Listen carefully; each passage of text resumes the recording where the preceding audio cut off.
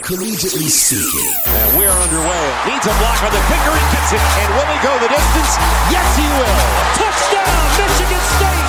As the Hokies deliver the dagger here in Tallahassee. Intercepted by the Wildcats. The Wildcats win. Unbelievable. Here's Collegiately Speaking, your one-stop shop for college football news. Collegiately Speaking. With Dave Ennis and former Northwestern quarterback Dan Purcell. How much you want to make a bet I can throw a football over the mountain? Collegiately Speaking. Welcome, everybody, to this week's edition of Collegiately Speaking from WGNradio.com. Dave Bennett, joined by former Northwestern quarterback Dan Purcell. And let's start right there with your old team, Dan, the Northwestern Wildcats. Big win last week in Michigan State and finally able to finish a game. It had been a while, and we've sat here every week saying, well, you know, they've got the lead early on Duke, and then they don't score again. They had the lead at halftime on Akron, 21-3, and then 3 turnovers lead to 3 touchdowns. Then they were up 17-zip on Michigan, didn't score again, ended up losing that game by 3. But this time, even though they gave the lead up, you had to like the way they were able to get the lead right back, and then their defense did the rest. Absolutely, and I think at the beginning of the second half, you kind of thought, all right, well, this is the same movie. I think it was a 3-and-out or a couple of 3-and-outs and just some struggles on offense, and you're just like, all right, here we go again. But no, like you said, to Northwestern's credit, they responded, took the lead back, and really finished the game. I thought Clayton played awesome. He had that first pick was probably a bad decision. The second really wasn't his fault, but I thought the offensive staff had a great game plan as well. They weren't going to, try to run the ball against Michigan State's front seven, which is tops in the country. And they kept it on the perimeter. They ran a ton of RPO. And, at the end of the day, Northwestern, both offensively and defensively, they just made plays to win the game. And as we've talked about before, that's what they have been missing. There wasn't, a guy, probably more specifically on offense, that would really go after the ball and make a play. And, time and time again, Northwestern and their receivers and running backs made plays. In that Michigan game, we didn't get into this a whole lot. We talked about their struggles offensively, but the fact they had a bunch of balls dropped in the second half. Guys weren't making catches. And in this game, you come away from it and you think, well, you got to be really encouraged about this receiving corps, especially some of these young guys. I mean, Kyrick McGowan gets a big play. We know he's got speed, and we know he's able to get open. And how about this freshman, J.J. Jefferson? I mean, we watched him in Kenosha, and you thought, okay, this guy's going to be a weapon someday in this offense. But he's having an impact right now as a true freshman.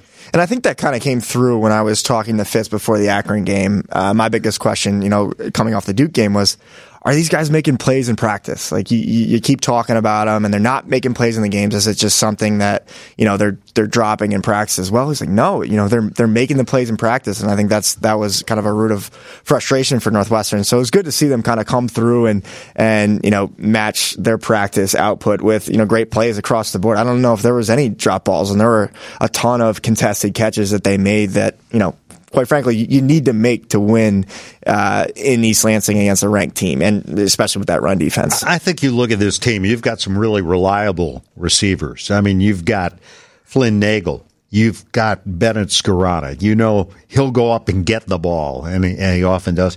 And I think Cameron Green's another guy who, both as a blocker and as a pass catcher, continues to get better and really give Northwestern an impact player at that position. I agree, and I think Cam Green he's clearly been the security blanket. No matter if things break down, if you need a big third down catch, Clayton's looking his way, and it's very clear. And Cam's had a great season. I think outside of the targeting penalty, which probably hurt the Wildcats in the second half there a lot versus Duke. He's really been the unsung hero for this offense and kind of just the consistency that they need at that position. Well, Nebraska comes into Evanston this week. The Cornhuskers 0-5 in overall. I mean, it's so strange to say that. It sounds so odd. They've lost 9 consecutive games. We thought, for a perspective on Nebraska, we would ask our friend Jack Mitchell, the morning host at KLIN Radio, the Cornhuskers flagship station in Lincoln, to jump on with us for a couple of minutes. Jack, thank you for your time. And I can only imagine what Cornhuskers fans are thinking right now at 0-5. Are they still encouraged by what they're seeing, or are they just dismayed by the fact that this team hasn't won a game yet? Dave, Dan, thanks for having me on. It is bizarre here. Because of course, yes, you've got that sense where you've got fans who there have been some tough times over the last several years, really over the last decade plus. But to see and hear these numbers, getting close to a calendar year without winning a game, it's honestly something that I don't think people ever thought they would see in their lifetimes. Meanwhile, you've got this overlay of optimism, which I'm sure you guys sensed throughout the offseason with Nebraska getting the guy that so many of the fans wanted to come home in Scott Frost and coach this team. And there was kind of a sense of unity in a fan base that got divided over a lot of little different things with previous coaches and things not going well.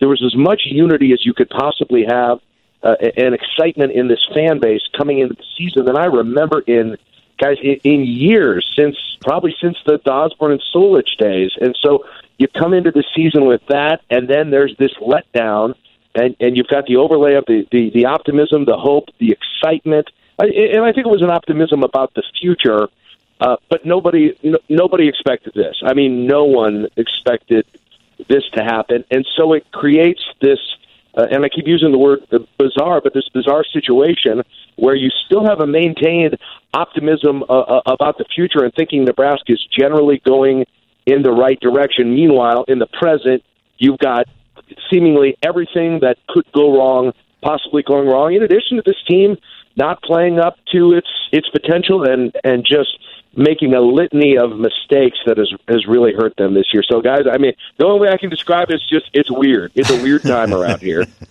Well, Jack, as a opposing player who came into Lincoln, it was always kind of weird the way you guys treat everyone else because you're so nice and so encouraging. And it sounds like the fan base, for the most part, is still pretty encouraging and has some optimism. But are you hearing crickets of, did we make the right decision? Is there any, looking back? Because I agree with you. The energy and the optimism was palpable here in Chicago for the Nebraska team. Is there anybody whispering, hey, should we have taken a second look at Frost? Do we overestimate his ability? Or is it just, now that he says the team's improving, that you're past that? Or is there any whisper of something like, oh man, we made the wrong decision here?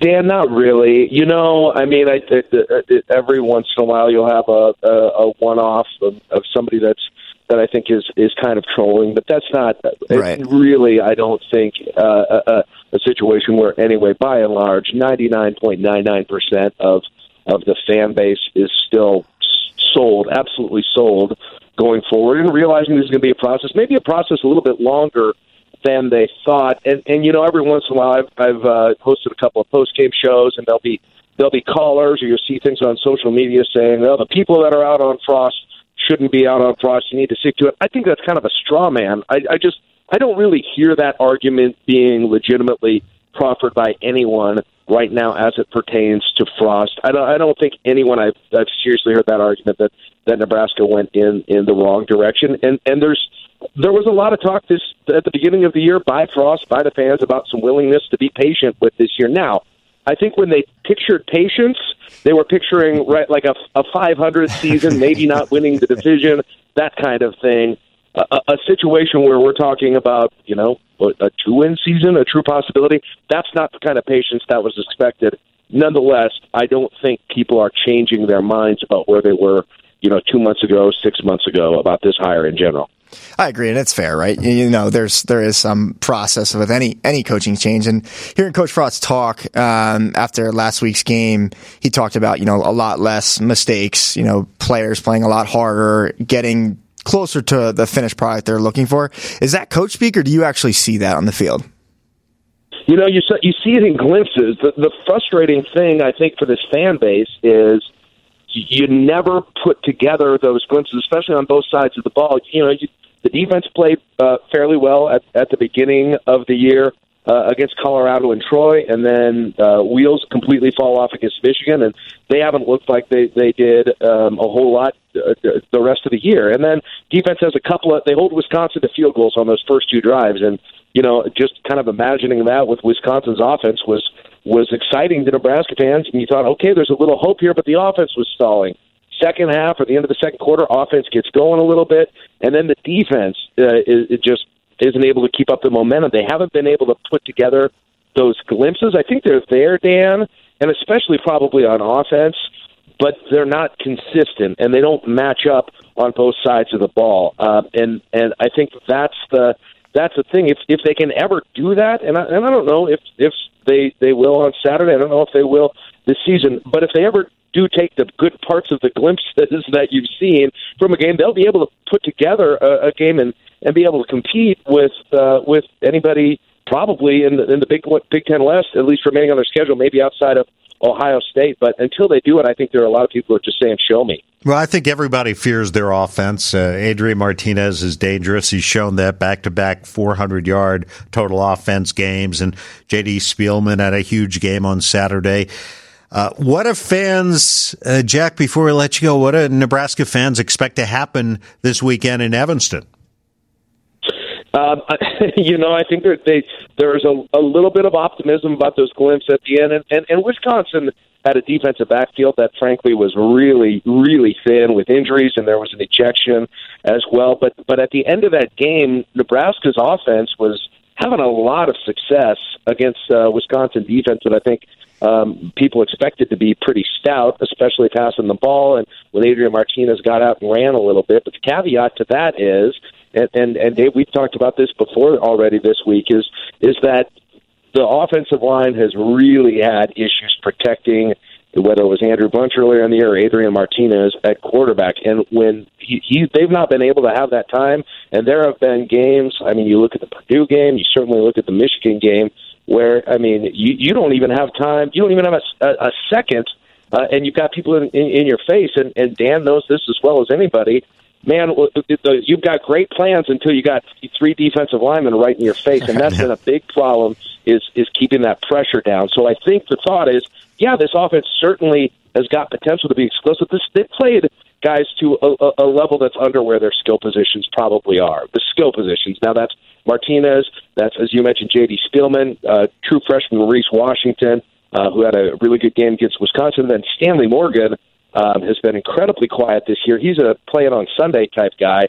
But it all starts and ends with whether or not that offensive line is going to keep the offense from being completely under duress throughout a game on Saturday. Well, Northwestern's front seven's pretty good, too, so this will be interesting to watch. And as we know, the road team usually wins this game, so we'll see what happens. Right. Jack, thanks for your time. We appreciate it. Thanks, Jack. Hey, Dave, Dan, enjoyed it. Thanks so much.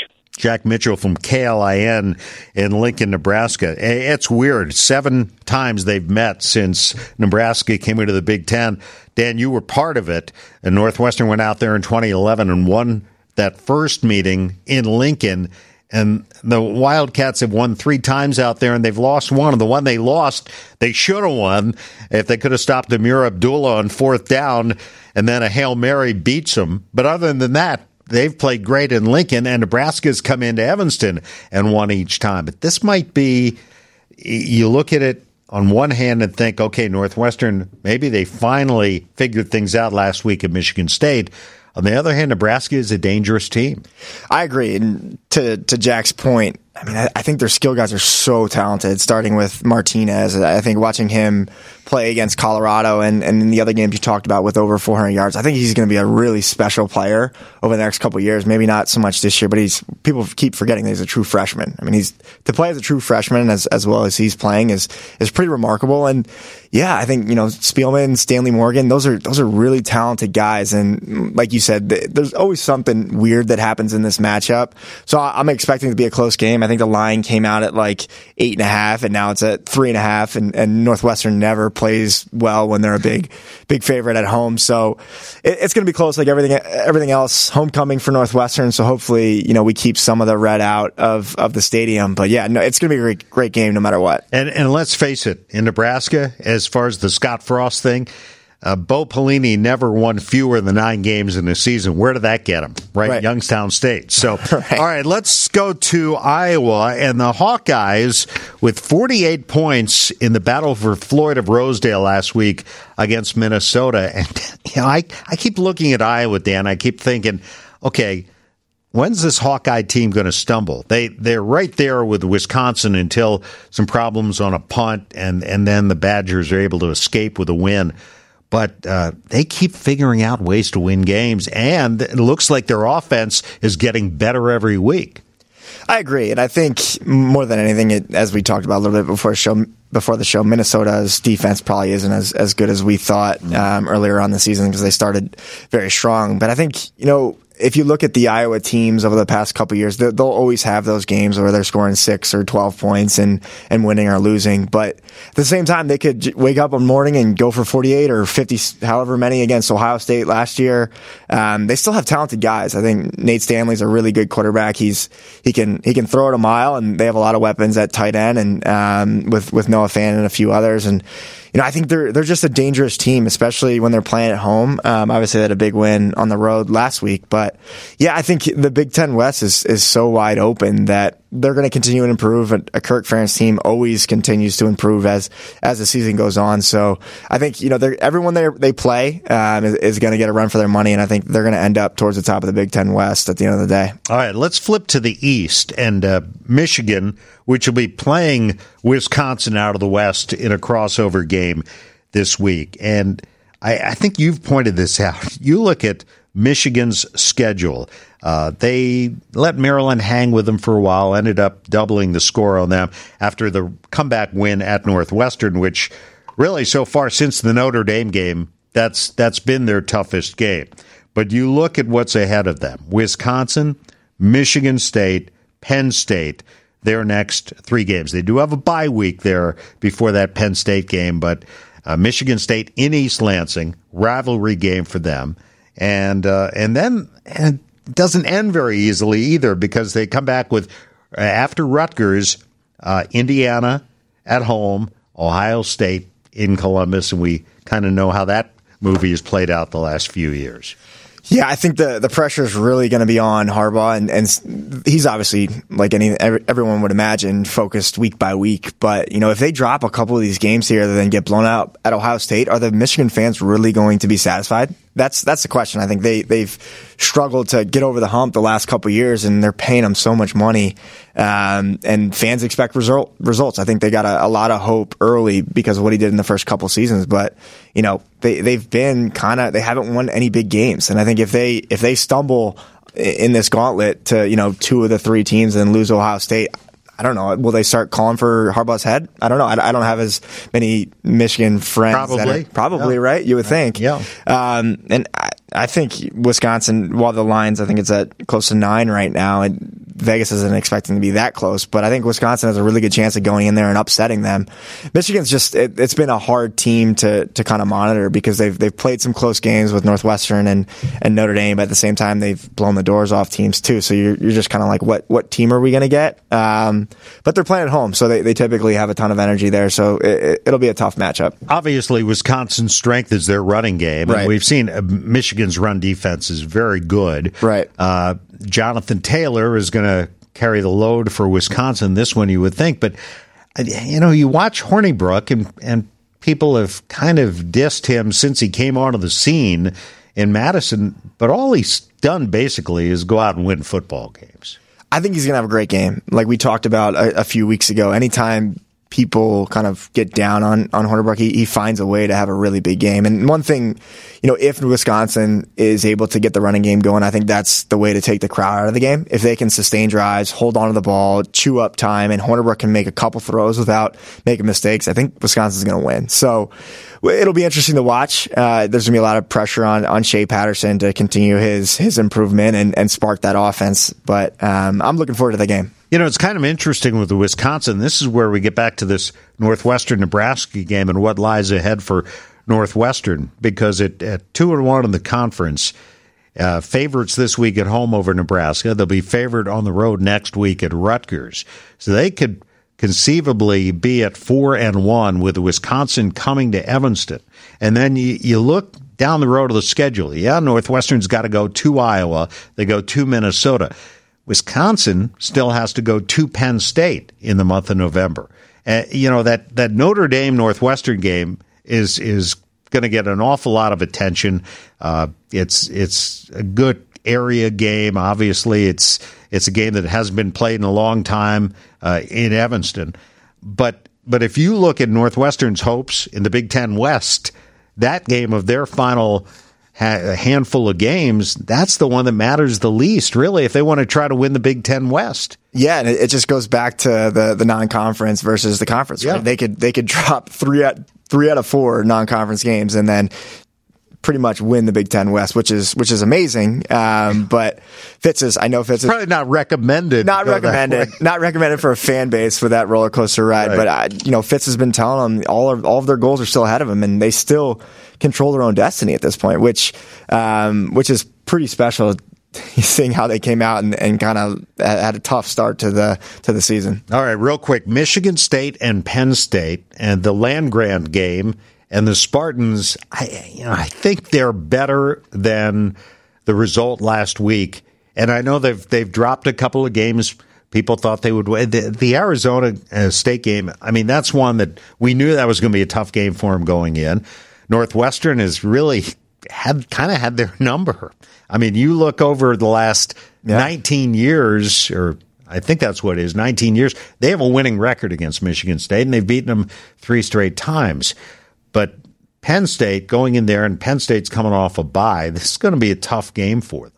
I don't know how the Spartans get out of there with a win. It's just Penn State, like you said, coming off a bye. Michigan State coming off a tough loss to Northwestern, going in there, the mid-afternoon game, and now it'll get darker towards the end, and it becomes kind of a de facto night game towards the end of the game. So I don't know how they get out of there alive. And then, Michigan State could start tumbling too. Then they got Michigan. Right. And right? They just have a lot of tough opponents ahead of them. It's going to be a tough way. All right. Big game in the SEC this week. What do you think about LSU and Georgia? It's going to be fun to watch. I think Georgia hasn't really been tested yet this season. And it's funny, right? In the SEC especially, they're kind of tilting the quarterback controversy mantra on its head because, both at Alabama and at Georgia, and Clemson's not in the SEC, but the same kind of thing. You have guys that have taken their teams to college football playoffs that are now out of a job or, in supposed controversies. Childs in Georgia has played a little bit. I think Jake Fromm's one of the most efficient passers in the country. I don't know how you take him out of the game. He's just playing so well right now, and they're controlling the ball. But the other quarterback, Childs, gives them, or is it Fields? It's one I can't remember his last name. But they give them such a different dimension, and it's going to be fun to watch. LSU, the same kind of thing. They had a big win against Miami, lost to Florida. This is a huge game for them if they want to stay in contention in the West. All right, let's get to our picks for this week, and each week we each take one game. Last week, I predicted that Indiana would keep it close against Ohio State. They kind of did. Kind of, sort of did, but until they didn't. Until they did not. Right. So this week, Iowa plays at Indiana. I think this is a difficult game for the Hawkeyes. The Hoosiers have played well, but not quite well. I mean, they played well for a while at Ohio State, but I think they're an improved team, and I'm taking Indiana to knock off Iowa this week. Interesting. I think my pick last week was that Iowa would blow out Minnesota, and I was right there. So I'm going to go back to the game we were talking about before. I think Wisconsin goes into Ann Arbor, big underdogs, and wins that game. All right. You know what time it is? It's time for Super Joe's Prediction of the Week. Prediction. To say or estimate a specified thing will happen in the future. Super Joe's Predictions. All right. Back in the win column last week. Notre Dame went to Blacksburg, took care of business. This week is a little different. I feel like I'm picking next week instead of this week. And what I mean by that, I'm going to the team that we saw recently, Dave, in East Lansing, Michigan State. Mm-hmm. Wheels are starting to fall off a little bit. But if I know Mark D'Antonio well, I know that guy has one game circled on his schedule, and that's Michigan. And I feel like, the season is basically lost. They're going to go to Penn State, get their doors blown off, be a super dog at home against Michigan next week. So basically my prediction is that, Michigan State gets back on track next week, but this week it doesn't go well in Happy Valley. Penn State's coming off the bye. It's going to get ugly out there. That's pretty good. I kind of feel like we got 2 Super Joe predictions this week. It's hard to keep track. Or the predictions for 2 weeks. Yeah. That was good. 2 for 1. That was good. And the second one's free, so that's good. All right. Well, I want to get one free. I think they all are. All right, next week, that Michigan State game that Super Joe just mentioned. Also, Penn State at Indiana, which, depending on what happens in that Iowa-Indiana game, could be kind of interesting. And a night game at West Lafayette next week. We'll talk about Ohio State playing at Purdue. That could be sort of a fun game to watch. And we'll see if the Boilermakers, who are playing better, have enough firepower to give the Buckeyes a game under the lights at Ross Stadium. Lots of points in that one. Lots of points. Yeah, wouldn't you think so? Mm-hmm. Yeah. So, all right. Final thoughts, Big Dan, as we head into the weekend. Hoping the Northwestern Wildcats can get that win and keep themselves in contention for the Big Ten West. It could be, like you said, fun to watch down the stretch and make it interesting with Wisconsin and Iowa. And I think, I hope Wisconsin goes in and proves me right and gets that big win in Michigan. For your sake, I hope you're right. Right. That's going to do it for this week's Collegiately Speaking. That's Dan Persa. Thanks to Super Joe Romano, our producer and super prognosticator. I'm Dave Bennett. Thanks for being with us. We'll talk to you again next week.